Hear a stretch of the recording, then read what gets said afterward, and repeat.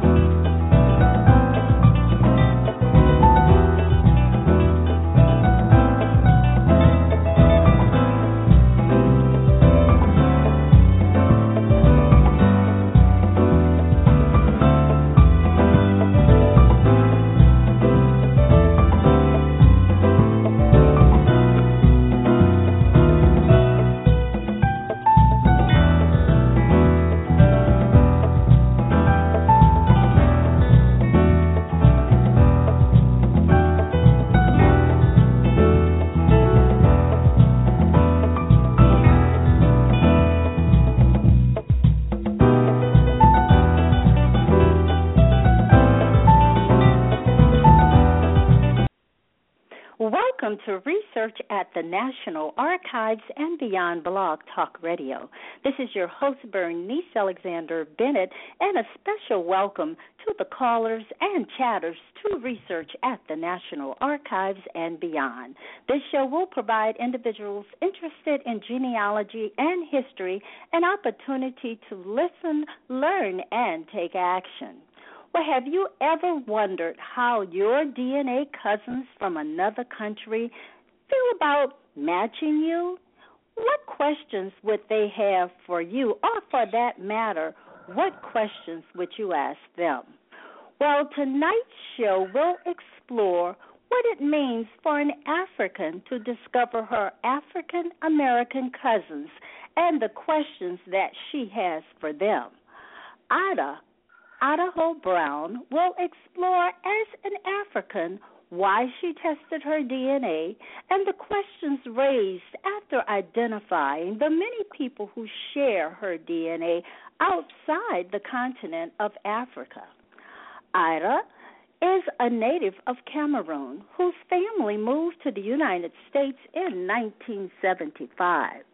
She is the third child of the current Chief of Ngwo, located in Njikwa subdivision of Cameroon. She has dedicated her life to promoting Africa, and she has organized trips to Cameroon with African Americans who trace their DNA to Cameroon. In 2020, she launched Roots to Glory, a company dedicated to bridging the gap between the United States and Africa. She is currently a board member of the Bunce Island Coalition USA, the All Cameroonian Cultural Development Foundation, as well as a member of the advisory committee of the Smithsonian National Museum of African Art.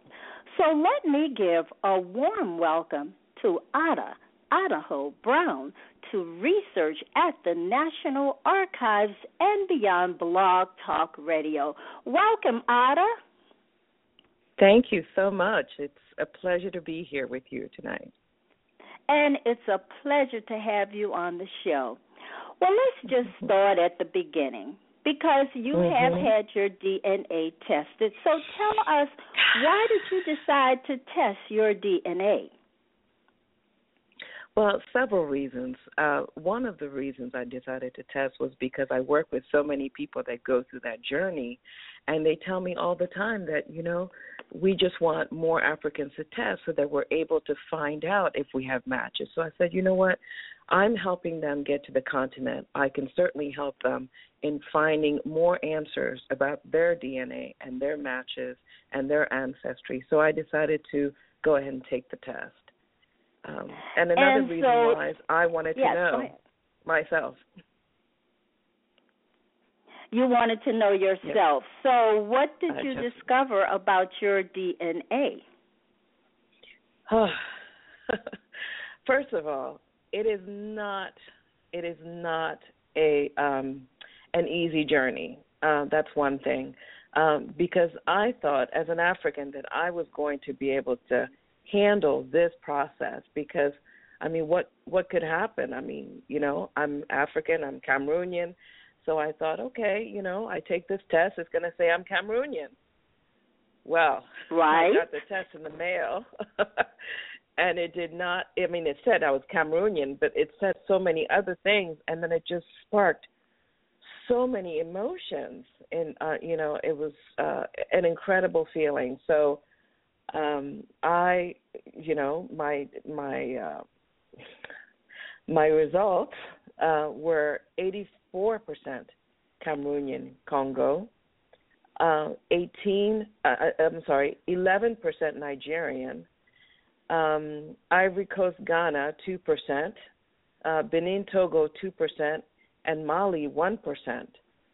And it kind of got me a little emotional, because then I thought, okay, how did my people end up all the way in Mali?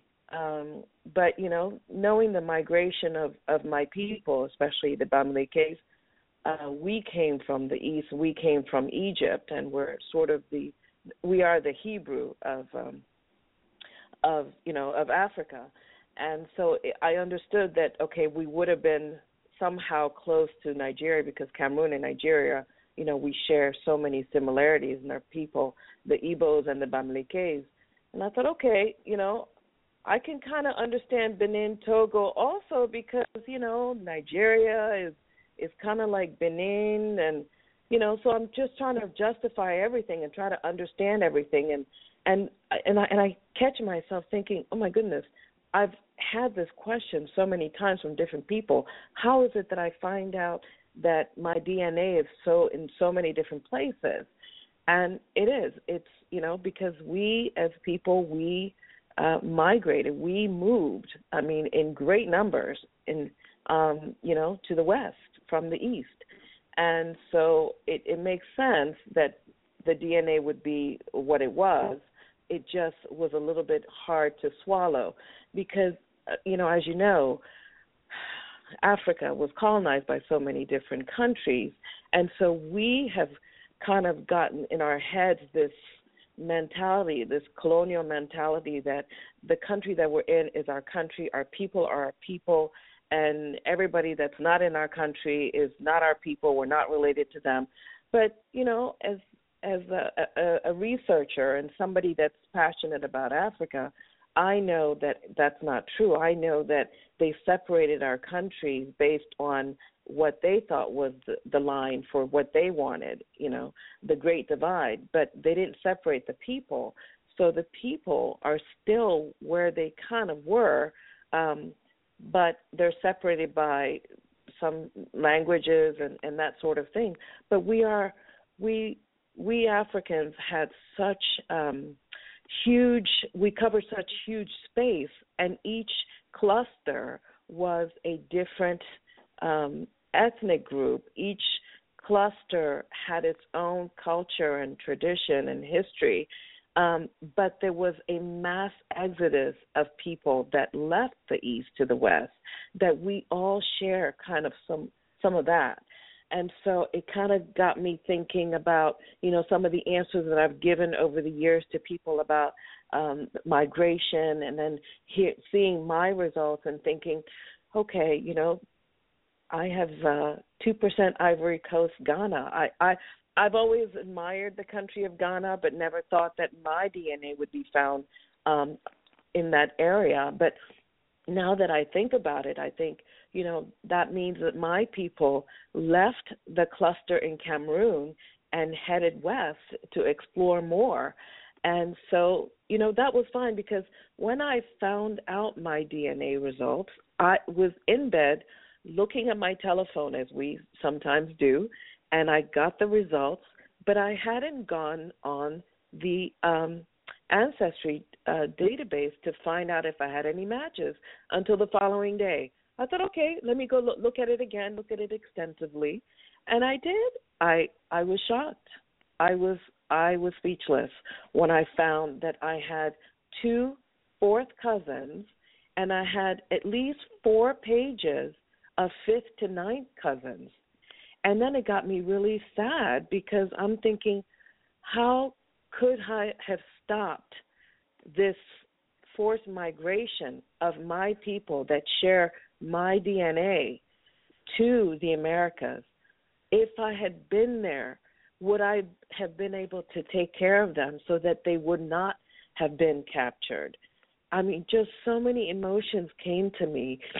And, I mean, I'm getting emotional now thinking about it because it's a very difficult thing to swallow that, yes, you're African, but you know what? Your DNA, that means your people, travel through Africa. We're looking for a better place to hide, to find peace. And instead, what they found was, this tragedy. Right, and I can hear the emotions in your voice because it is, I can imagine, a little shocking to take your DNA and then to find 4 pages of matches and 2 fourth cousins. Yeah. I mean, that's really an emotional feeling. But kind of, where do you take that? I mean, talk a little bit more about the feelings of finding 4 pages of DNA matches. Well, I have reached out to the 2 that are fourth cousin matches, and it's interesting because I don't think that the first person that replied, I don't think she got that I was African. I think she thought that I was an American looking for answers because she is administering that information for somebody else, looking for their father's line, for that person's father's line. And so I said to her, I said, okay, well, as I reached out to her or to that person's, contact, I said, listen, I'm from Cameroon. I would like to talk to you about how somehow we match, because my feeling is now I want to know, because I want to know who it could have been on my side. So here I am sending her this message, and she sends me back that, okay, well, do you have a family tree up so that you can tell me, so that we can know where the match is? And I said, oh my goodness. Family tree. Well, so I answered, no, I'm from Africa, so it's going to be hard for me to do a family tree because, even though, I kind of sort of know who my great-grands are, it's a lot more difficult to put that information in this system because, it's just a little bit more difficult, and it's going to take more time. But I guess I should do it because it's important to know. And, as our parents get older, the memory of that goes away, and there's not a lot of records because, my father was born in a village where there were no records, and his father was born in a village. So unless the Germans who occupied our village at that time kept any birth and death records, there's really not much except for, verbally telling us who our grandparents were. So it's a gray area for us trying to figure that out. But I feel like now I need to have it for my kids so that they understand, sort of the African side, that information. And I don't know how it will be helpful for the Americans that I've reached out to, but I'm hoping that it will be. Right. Well, there's a question coming out of the chat. And this question is, what does kinship mean to you? And do you view the 4th to the 8 cousins that you found with your DNA as kin? Well, look, in Africa, we are all about family. I mean, even the friends that, family friends are considered uncle or auntie. We don't have strangers in our community.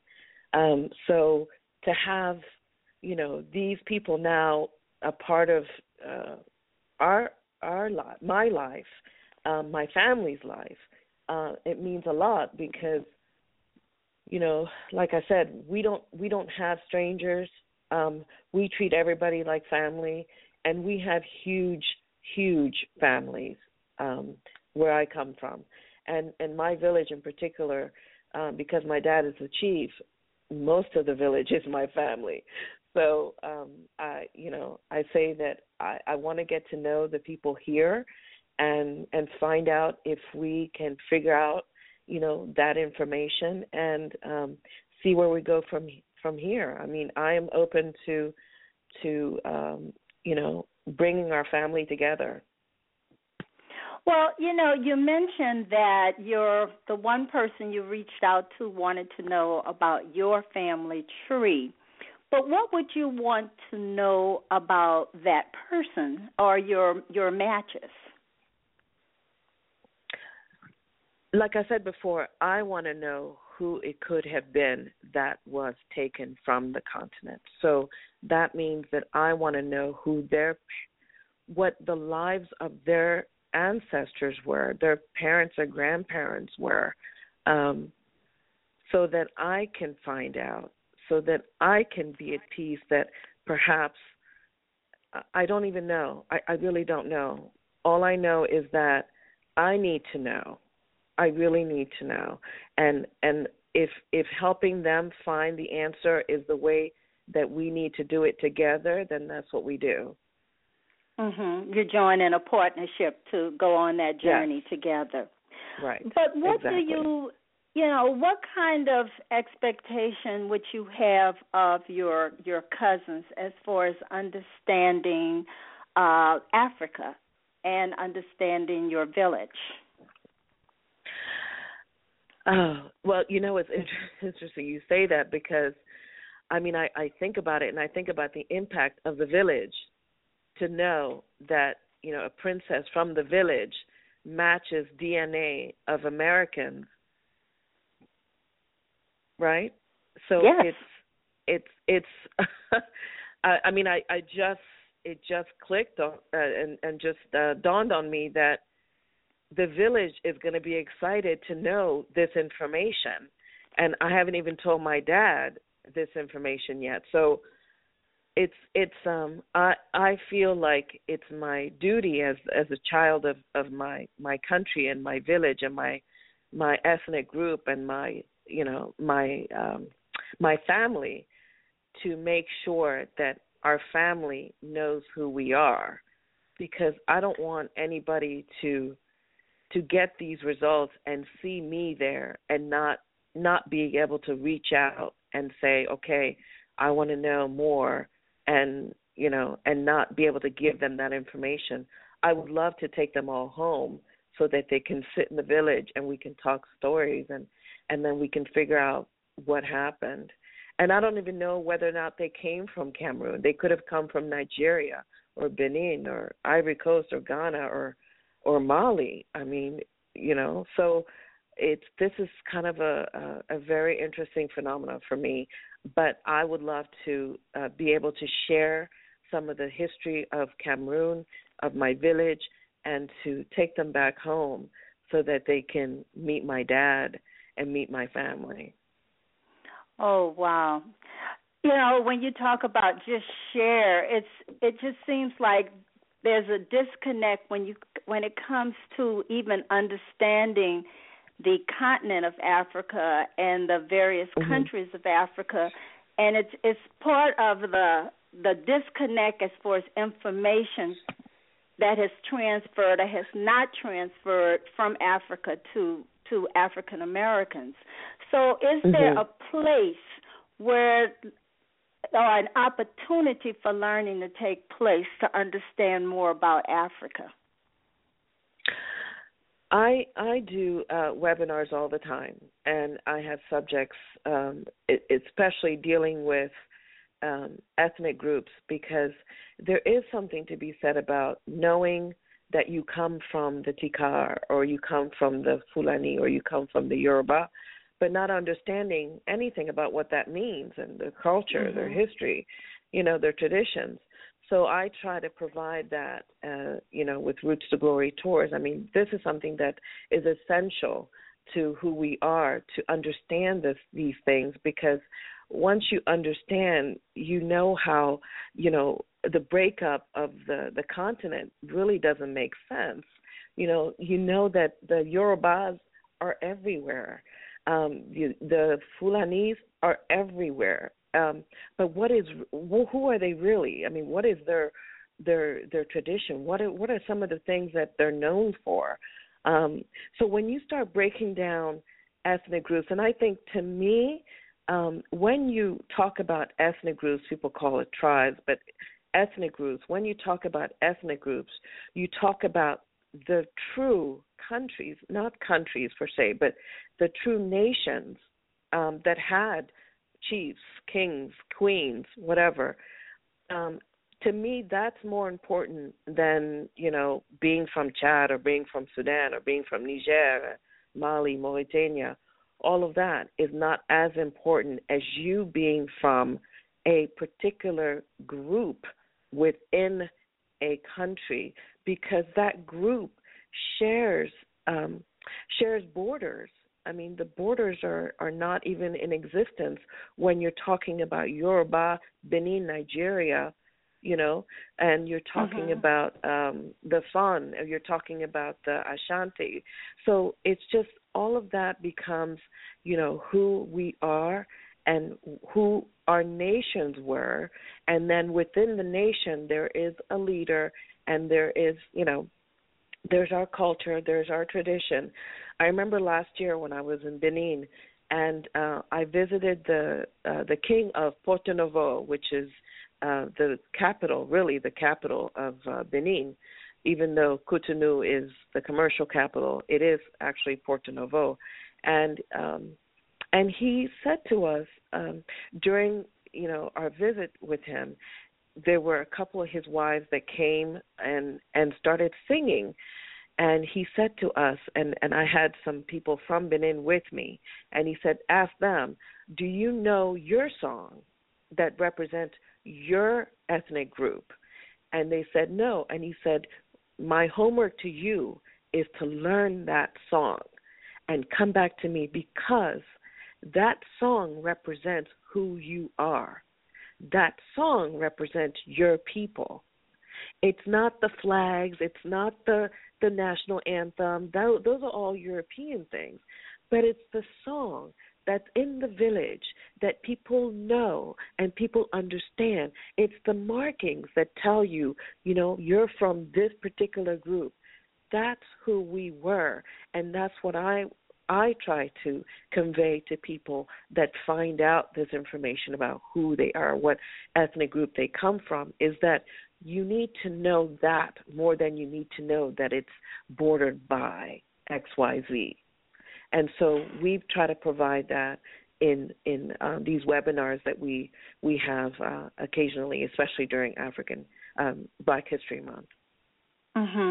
Now, there's a question coming out of the chat, and the guest would like to know, how have these reunions, you spoke of taking people to Cameroon, influenced the interactions among the African and African American matches, personally or with others you know? So the question is, how have the reunions influenced the interactions? The people in you've Africa, taken. Yes. What did you observe when you took the people from America on your tour to the Cameroon? Well, the first trip that I went on with a group of people, it was about 54 African Americans who traced their DNA to Cameroon. One of the things that was striking to me was that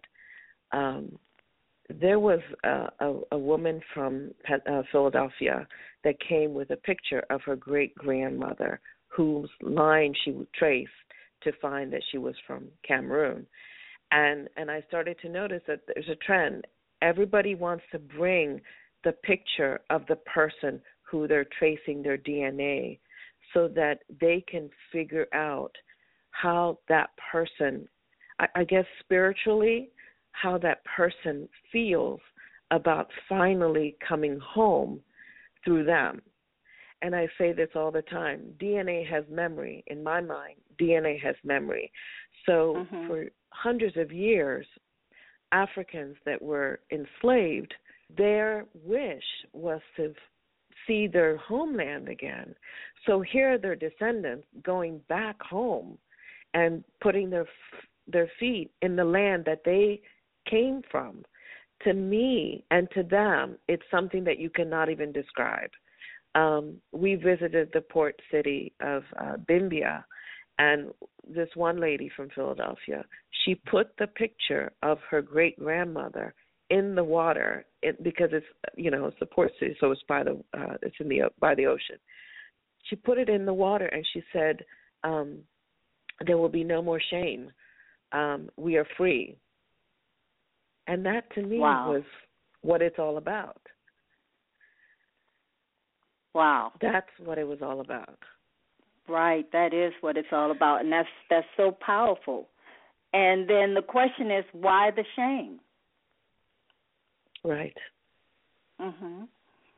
What else did you observe of some of the people that that went on the visit? So this past time, we were there with a lady from Chicago.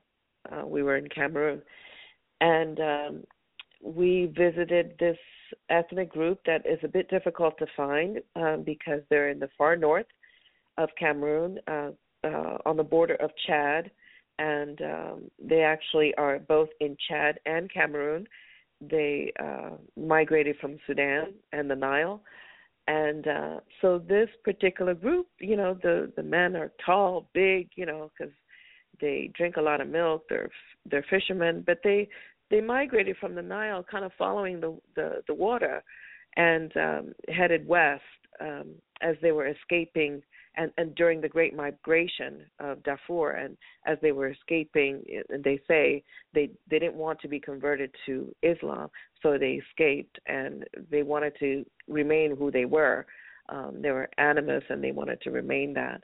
And so we're talking to them, and one of the elders in the community was telling us, yes, he was giving us the history of the people and what they're like and this sort of thing, and he was drawing maps and stuff, and he said, we're always following water. We're always near the water because we need the water to survive. We're fishermen. We fish, and we also, they raise cattle, and then they're also, they grow things, so they're into agriculture. So they're very self-sustained. And she said to me later, she said, I never knew why I liked and always wanted to be by the water. I don't swim. I don't necessarily like to get in the water, but I've always felt like I needed to be by the water. And now I understand that my people also needed to be by the water. And that's what I've gotten from them. And my DNA is telling me that I should be near the water. I'm looking for water constantly. And so that was something that to me was powerful because that's what it's all about. I mean, people talk about going to Africa. I talk about reconnecting our families because that's what it's all about. Understanding who you are, you have to understand who they are. Well, I have a question for you, and it relates to how much knowledge do the people in your village even understand about the African slave trade? Not much. And I tell you this, that Cameroon was in the dark about the slave trade for a long time because in their minds they were thinking that it happened in other countries because Cameroon did not have a Gory Island. We did not have Bunce Island. We didn't have anything that said that all those atrocities occurred on our shores. We didn't. But it wasn't until 2010 when we took a group to Cameroon and we connected with a professor, several professors, one Cameroonian, one American, that researched Cameroon and the slave trade and found that we do have a port. And we actually went to the village where the area was located, where this kind of this holding place was located.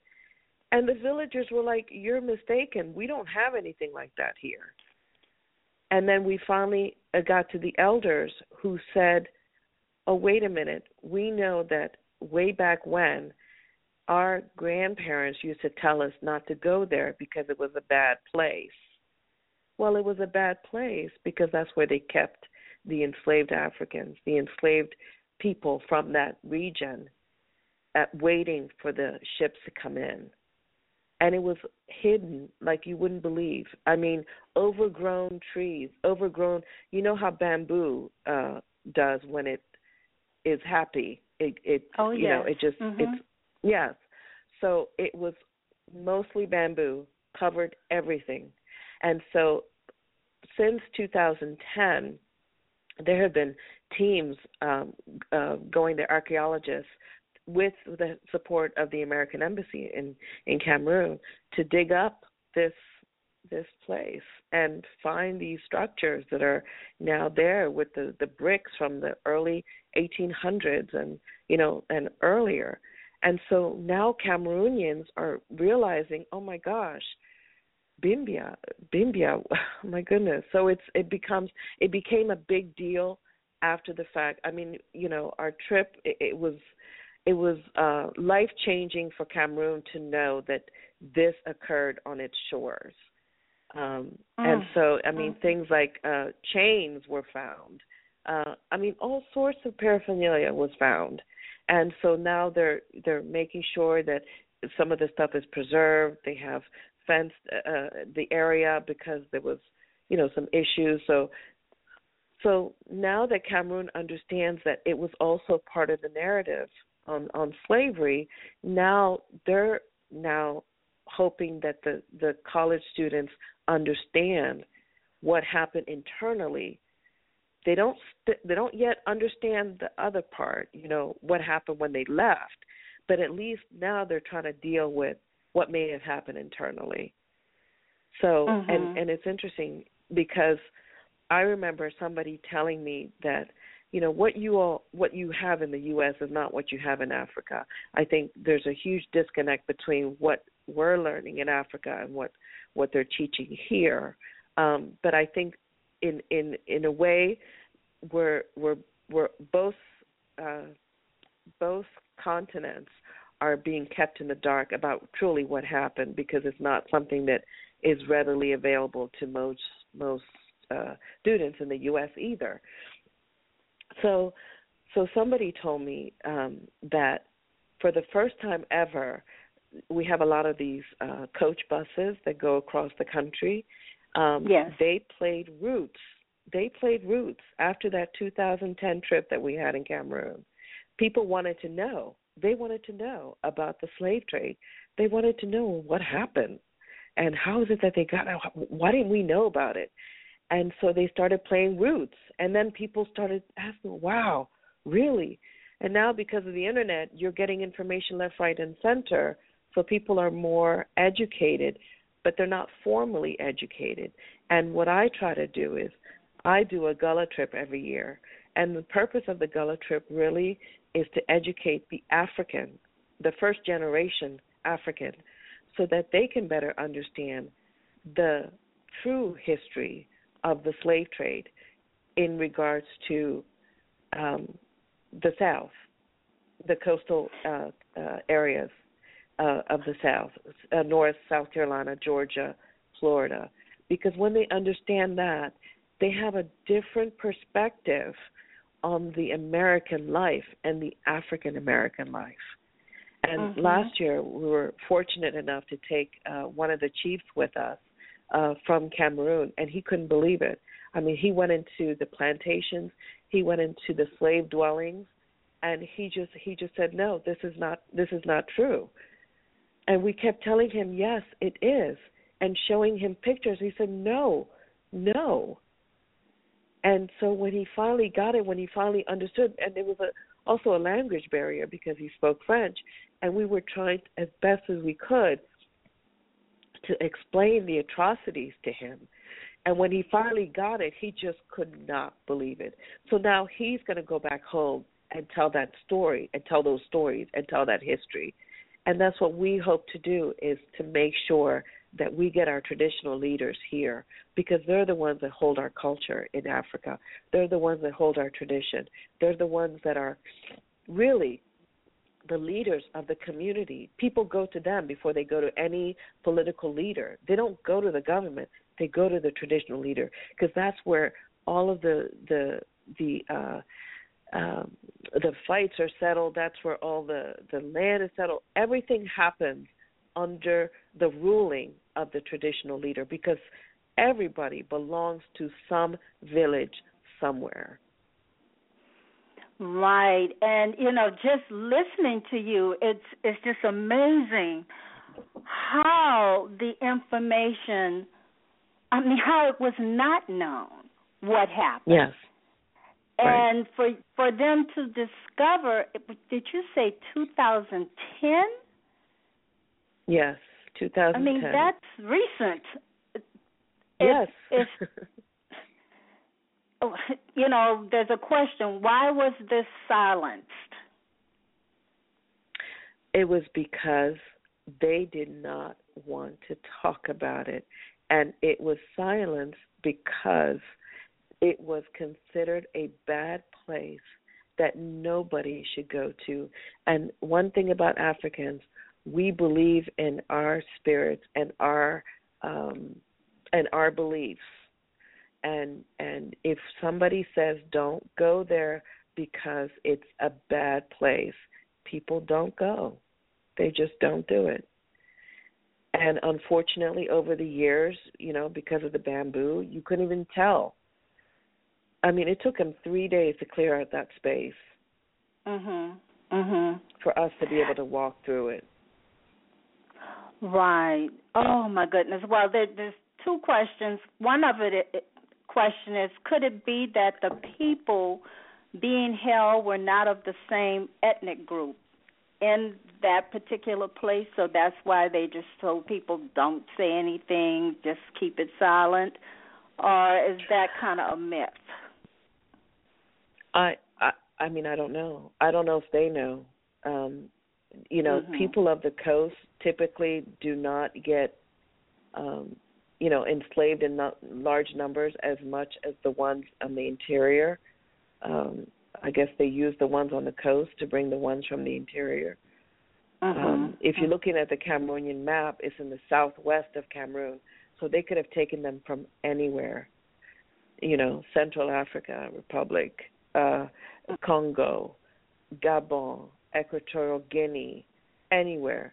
I know that the Massa people who came from Sudan, they were fleeing all kinds of things. They were fleeing the Middle East slave trade. They were fleeing, the Islamic movement. And then they started fleeing the transatlantic slave trade from the Nigeria side. So who knows? They could have gone straight up Cameroon and gotten people from Chad and brought them down to the coast of Cameroon. So I think that's one of the things that they're still looking into, the research on, right, who could have been, and the people that are currently in that area, the Douala people, the fishermen, they were from Congo. So how did they get there? Yeah, how did they get there? And one of the things, we know about the transatlantic slave trade. You can even see where the ships came from and where they docked and what have you. But, this disconnect, this information transfer, it just did not happen. Yet you have people of African ancestry testing their DNA and discovering, my people were from this place and that place, which raises all kinds of questions. Well, we're going to take a quick break and come back, and the phone line will be open for those who want to call in and make a comment or ask a question. So this is a very quick break, and we'll be right back.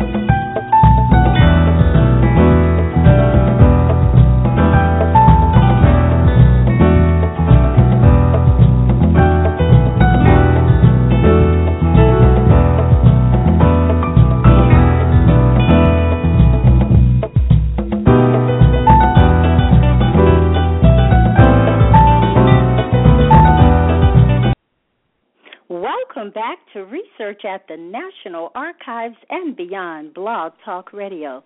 This episode is sponsored by Write Books That Sell Now, the online course helping you write, publish, and market your story.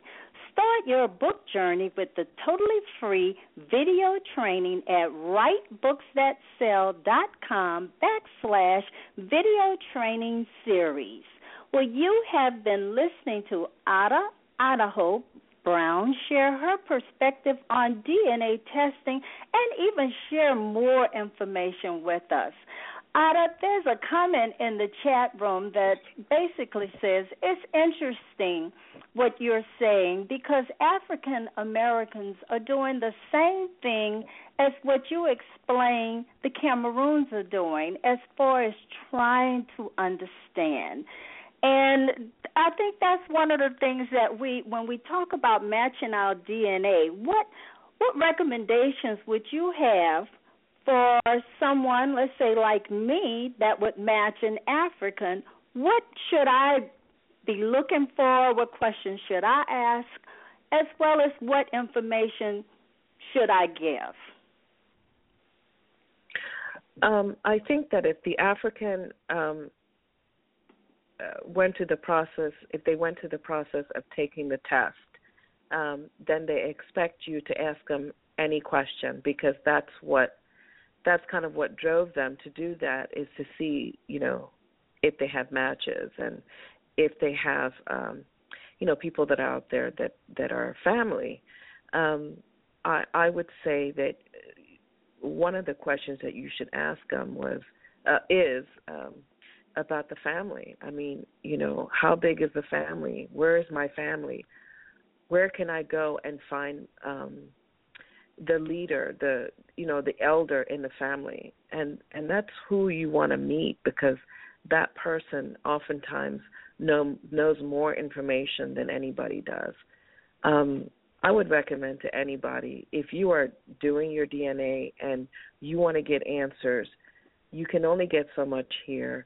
When you find that link, go back home, go with them, find that family, and spend time with them, spend time with the elders. Get the information that you need for you, for closure, for peace. Finding out who you are is a difficult process, but knowing that there's a family out there that's ready to embrace you is something that you cannot put money on. It's amazing. So, and Africans at this point, because of DNA, are finding that they want to know. They want to know that that person may be related to them. I mean, I know that whenever I do an event, and let's say, we'll have a group from, and their DNA is from, I'm talking in specific Cameroonian, and their DNA is Tikar. Well, I get my mother's people who don't consider themselves Tikar, but I bet if they took their DNA, they would notice that, they're probably Tikar, because that was a really prominent ethnic group, and they came also from Sudan. So, they always say, well, how come there's nobody from our place? We want to know that our people are also out there so that they can come back home. And so if you have a chance and you match with someone, I bet you anything that they're looking for you and want you to come home. Wow, that's wonderful to even have that feeling, to know that someone is looking for me or for them or for us. Yeah. Now, I have opened the phone line, so if anyone would like to call in with a question or a comment, the number is 646-200-0491 and press 1 to speak to the host. Now, you mentioned going home for peace and closure, but have you also observed people? I mean, I know getting your DNA, as you mentioned, it created all kinds of emotions. And so what about, just the anxiety associated with getting your DNA? What is that all about? Well, I think it took me. Almost a year, and then I got the test, and it sat in on my kitchen table for maybe a month. I don't know. I just don't know what the anxiety. I think it's just not knowing and being afraid to know. I mean, I don't know what I was thinking. I thought, okay, best case scenario, 100% Cameroonian. Worst case scenario, Okay. But okay, so here's the deal. We have been programmed to kind of be programmed to be patriotic. We support our country. We support it's all about Cameroon. It's all about Cameroon. It's all about Central African Republic or South Sudan or Chad.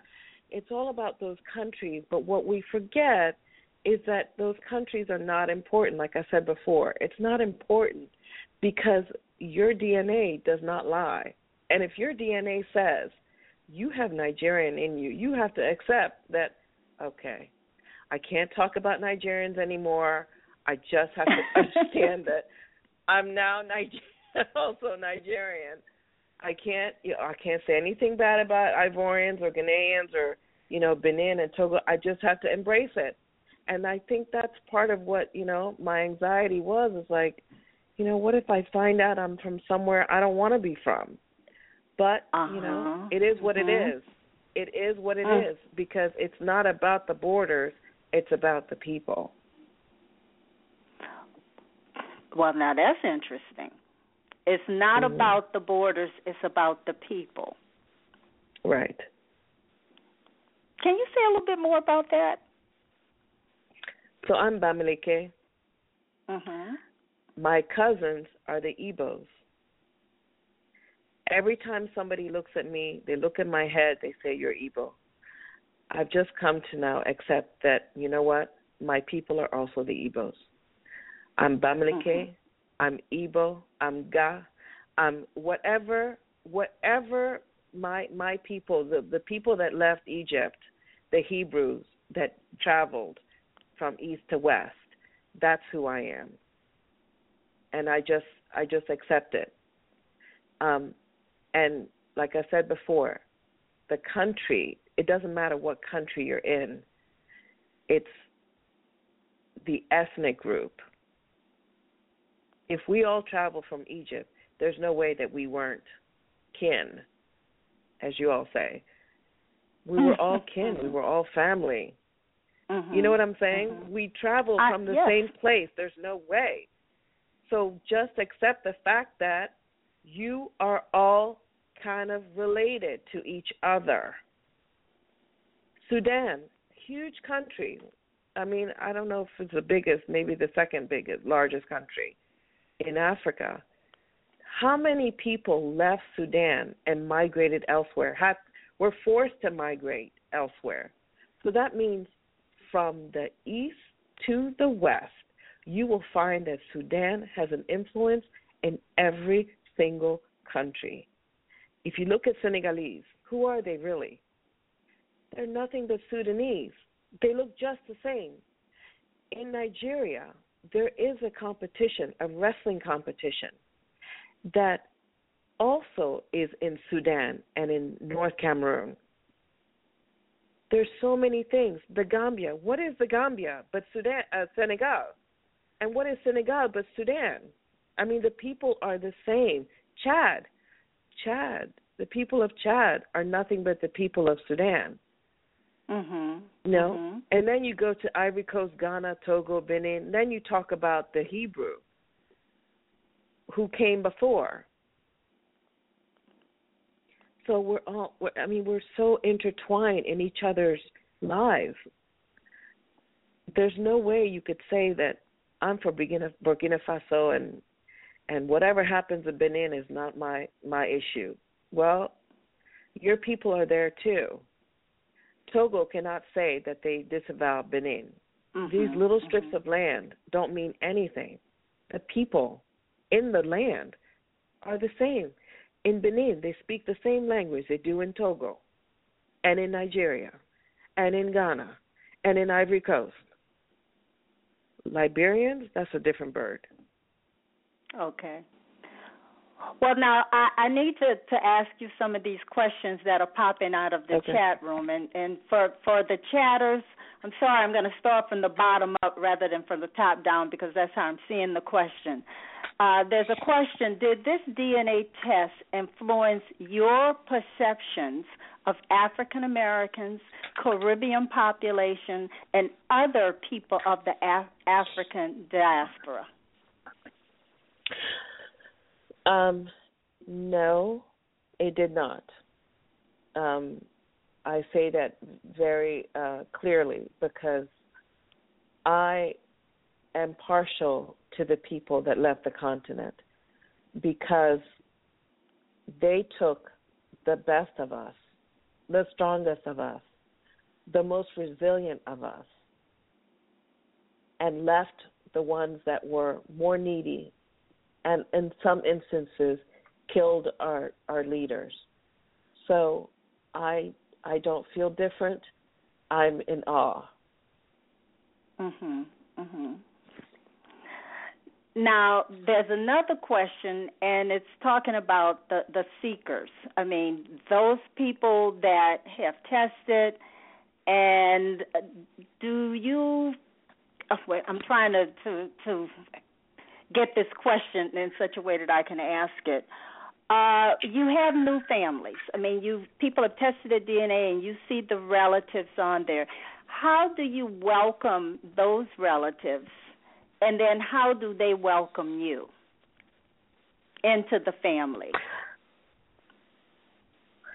I don't know. I mean, I don't know. I'm still trying to figure that out. Mm-hmm. I don't know. I mean, it's kind of like, I don't mean to put my business out there, but Africans,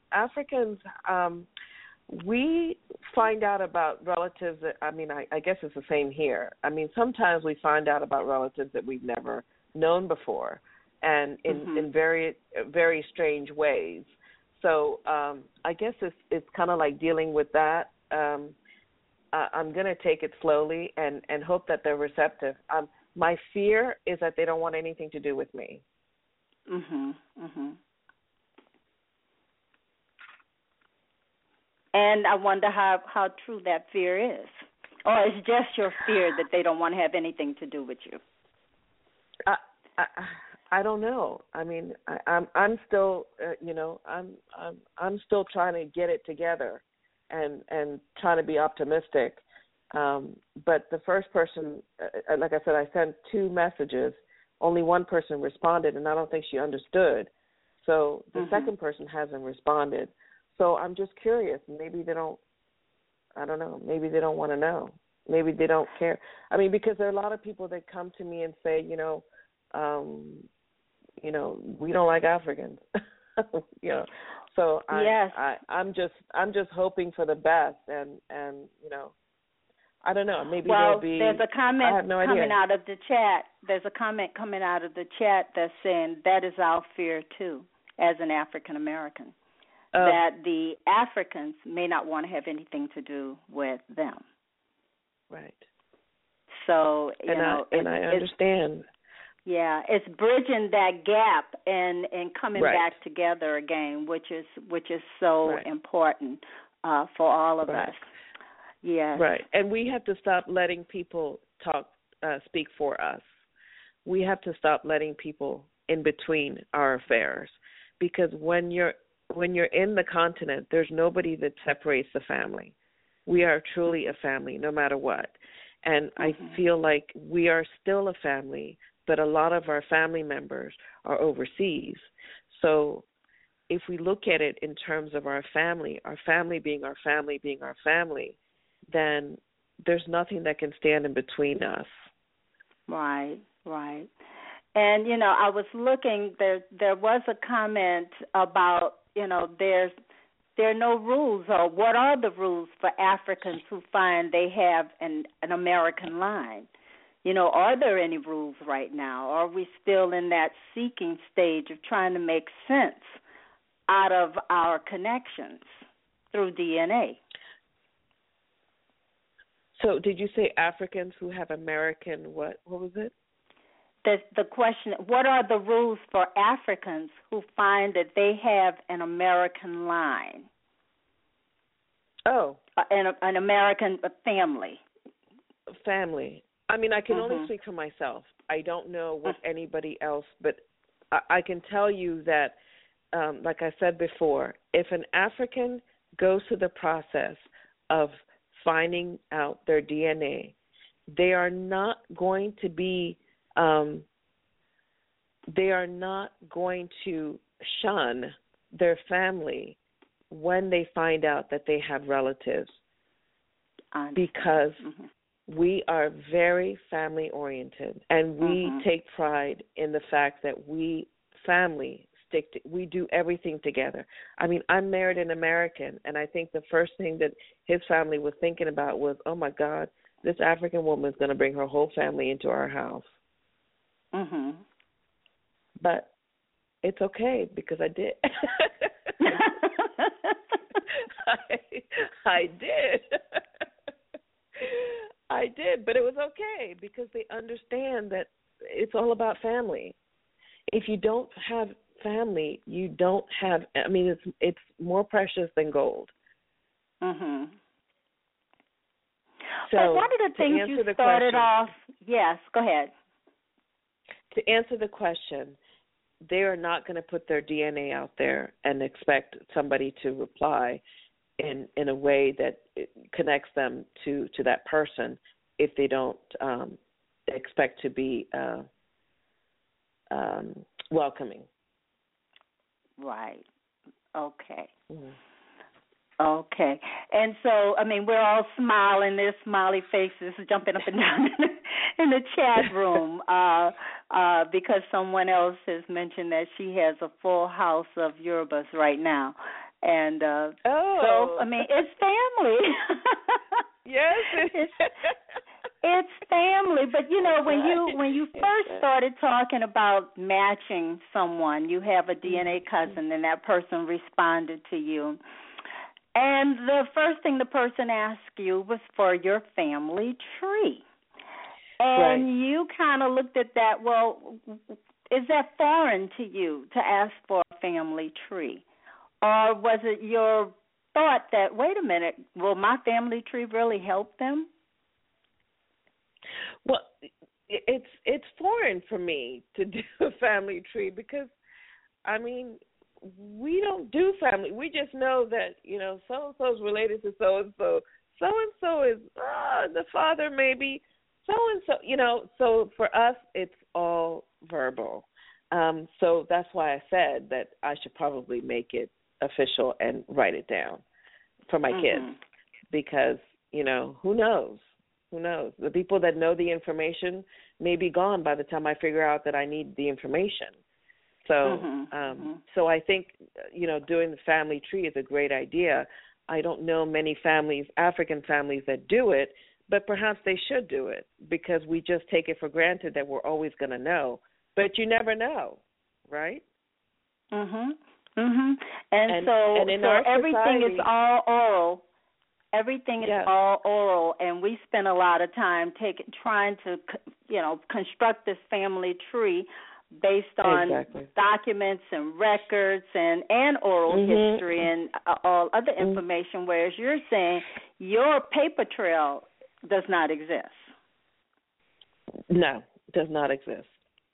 I mean, so that's something for us to understand. Right. I couldn't even tell you when my father was born. Because he was in the military, he had a different birthday than the military date. I don't know if you all do that here, but it's so different. My mother, I have no idea. To go find that information, oh, good luck. So I have to get it before I cannot get it anymore. So it's a little bit more difficult. But it's important because we need to know and we need to keep tabs of it because, you know, I find a cousin that wants to know. I can't just say, I don't know. I have to be able to say, okay, all right, this is the line. Right. That's what I have to be able to say. Right, and it's something that all of us are dealing with. I mean, you understand that we're all trying to pull this together, and for some of us, we are the elder in our family, because our parents are gone. You know, there's nobody else. We just have to pull it together. Now, there's a question coming out of the chat. Is there a census undertaking in some of the African countries? Not that I know of.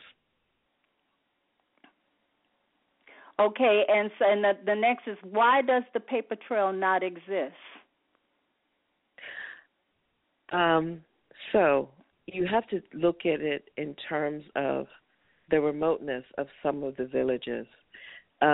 So during the slave trade and during colonialization, there were a lot of people that were displaced, fleeing all of that. And so my particular group of people fled into the mountains, hoping that they would not be noticed. And so you have a lot of villages that are like that in remote places, really remote. I mean, we call our roads no roads because they are so bad that if you took as you guys call these luxury SUVs, you would probably end up with half an SUV when you came back. So because of the remoteness and because of the fact that a lot of these babies were born in the home, there's no record. I mean, somebody might remember, okay, well, maybe I wrote it down in some paper somewhere.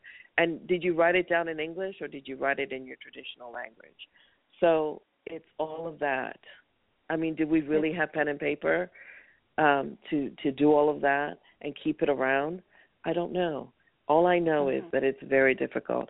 In most villages, it's very difficult to get that information, especially before independence. A lot of these countries got their independence in the 60s. Ghana was fortunate in the 50s, but, some of these countries, I mean, okay, you get your independence, but you're still under the British rule or the French rule or Portuguese or, that kind of thing. So it's not like here where everything has to be recorded. Even the Quakers recorded it on paper, and it was scanned and whatever. So you'd have to. I mean, look. Wait. Let me just say something. Go ahead. Think of, if you've never been on the continent, think of a country like Cameroon, which is the size of California, approximately. Think of California. Every nook and cranny of California has a village, and that village has different language, different customs, different culture. Even though they're kind of the same people from east to west and north, well, not north, but east to west, southwest, northwest, they're kind of the same people, Bamileke, Tikar, whatever. But there's so many different villages, over 250 groups, right, in Cameroon. And the same with Nigeria. So it is a logistical nightmare trying to figure out how to group that kind of stuff. So what they rely on is the traditional leaders. They're the ones that enforce the laws within their village. They're the ones that go and celebrate the birth and the death. They're the ones that advocate for roads in their community. They're the ones that, anything goes wrong, they go to them. That's why it's one of those positions where you can't get out of it. Once you're in it, and your family's in it as well. And you just hope that, you make it through without losing your mind, because you have to coordinate so many different things. You're more than a president. You're a spiritual advisor. You're a traditional leader. You're the head of the family. You're the person, the go-to person. And so within that context, it's all that other stuff that goes on, the birth, the death, and all of that. I'm sure there's some census stuff that goes on, like how many people in this, village. But, I mean, who can really tell? There's some villages you can't even get a car to. There's some villages. We have a famous doctor who won the 2013 CNN Heroes Award. Brilliant guy. Every weekend he goes to different villages and gives free medical care with his team. He went to this one village. It took him almost 24 hours to get there, to this one village, because there were no roads. And he didn't realize that he couldn't go further until he couldn't go further, and the car literally died. And then he got there, and the people were still wearing no clothes, no shoes. Everybody was naked, and it was so remote. He's never seen anything like it, and that's on the border of Nigeria. So we still have all of that going on the continent, in every country. We have a lot to learn, don't we? Yeah. We have so much to learn. Well, I want to thank you for coming on the show tonight. Thank you. And It's been my pleasure. You have provided us with insight. You certainly have encouraged us to reach out to the DNA matches that we have that are from Africa. And I just wanted to tell you, keep educating, keep talking, and also let people know how they can reach you. Sure. I'm so thrilled to be on this call today. It helped me kind of see a lot of different perspectives on what I've been doing. And for years I thought that, if you just do your DNA, the results will come in and then boom, boom, boom, you can do this, you can do that. But I failed to realize sort of the emotional aspect of it, knowing, finding out, and also dealing with that. So I appreciate being on this call because it helped me, understand your perspective. And, we do so many wonderful things. I wish that everybody would take part in it. You can find me at www.rootstoglory.com. My Facebook page is also Roots to Glory. I'm on Twitter. I'm on Instagram, but most importantly, you can send me a message if you like. Give me a call. All of my numbers and all of the contacts are on the website. Reach out to me. I would love to hear from you. Love to talk to you about what we're doing, and if you have an issue with trying to reach somebody that you match that is an African. Maybe you're matching with me, but if you have somebody that you match and you want to talk to, but you're not sure what to say, reach out to me. Maybe I can help you with that respect. It's funny because I think that I don't have an accent, but people think I have an accent. People don't think I'm African, so sometimes it works it's a disadvantage for me when I'm trying to talk to Africans. They think I'm American, and they're like, well, you don't understand what we're talking about. I'm like, yes, I do understand, but anyway. So please reach out to me if you can, send me a message. I would love to hear from you. And we're doing so many wonderful things this summer. We have the Gullah Geechee tour. We have a tour to Benin. We have a tour to Cameroon. Next year we're going to Ghana and Senegal and all these beautiful places. So we'd love to have you join us. Well, thank you so very much. I'm hoping one day that I'll be able to also join you. So thank you so much, Ada, for joining us. And please remember, everyone, your ancestors left footprints. Therefore, you should follow the clues that are presented to you through oral history, family records, and research at the National Archives and beyond. You can continue this discussion on the research at the National Archives and beyond and the AfriGenius.com Facebook pages. And also remember to listen to the African Roots podcast with Angela Walton Raji. Now, some of you may wonder, can you listen to this episode again? Absolutely. This show becomes a podcast as soon as we hang up. And so it is available for you to go back and listen to it.